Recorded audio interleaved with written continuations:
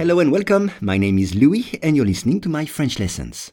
For each lesson, the text in French and the English translation are available in the description field. You can get it for free from your podcast app. And if you want to practice your spoken French, I offer one-on-one lessons via Skype. For more info, please contact me at logokala, Logokala @hotmail.com. Today's lesson is preuve. Une preuve ADN suggère que certains arbres scandinaves ont survécu à l'âge de glace, contredisant le fait que la végétation ait été anéantie par la calotte glaciaire. Once again, une preuve ADN suggère que certains arbres scandinaves ont survécu à l'âge de glace, contredisant le fait que la végétation ait été anéantie par la calotte glaciaire. On commence avec une preuve. C'est le titre de cette leçon, une preuve, evidence en anglais. Une preuve. Exemple, pour condamner quelqu'un, il faut des preuves. Pour condamner quelqu'un, il faut des preuves. Et on peut dire, la police a toutes les preuves pour mettre en prison le voleur. La police a toutes les preuves pour mettre en prison le voleur. Suggérer. Suggérer avec 2 G. Suggérer, to suggest en anglais. Exemple, il a suggéré de rester à la maison ce soir.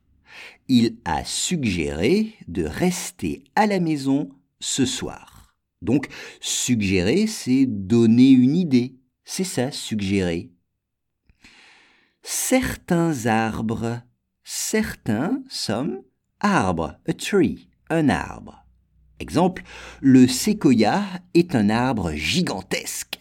Le séquoia est un arbre gigantesque. Ou bien, j'aime les arbres, j'en ai planté 20 dans mon jardin. J'aime les arbres, j'en ai planté 20 dans mon jardin. Ils ont survécu, c'est le participe passé du verbe survivre, to survive, survivre. Exemple, les soldats ont survécu à la guerre en se cachant. Les soldats ont survécu à la guerre en se cachant. Ou bien, il a survécu dans le désert grâce à sa bouteille d'eau. Il a survécu dans le désert grâce à sa bouteille d'eau. L'âge de glace. Regardez l'orthographe de l'âge de glace. C'est Ice Age. L'âge de glace. Exemple, les dinosaures ont-ils vécu à l'âge de glace? Les dinosaures ont-ils vécu à l'âge de glace? Contredisant, c'est le participe présent du verbe contredire, c'est-à-dire dire l'opposé, dire l'inverse. Donc, contredisant, c'est contradicting en anglais. Contredisant le fait, un fait, a fact, un fait. Exemple, dans cet article, il y a de nombreux faits. Il faut que je le relise. Dans cet article, il y a de nombreux faits. Il faut que je le relise. Ou bien, des avions ont percuté les Twin Towers. C'est un fait. Des avions ont percuté les Twin Towers. C'est un fait. Anéanti. Anéanti, wiped out en anglais. Anéanti. Exemple, la forêt a été anéantie par le feu.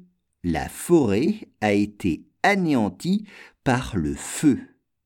Et enfin, la calotte glaciaire, the ice sheet en anglais.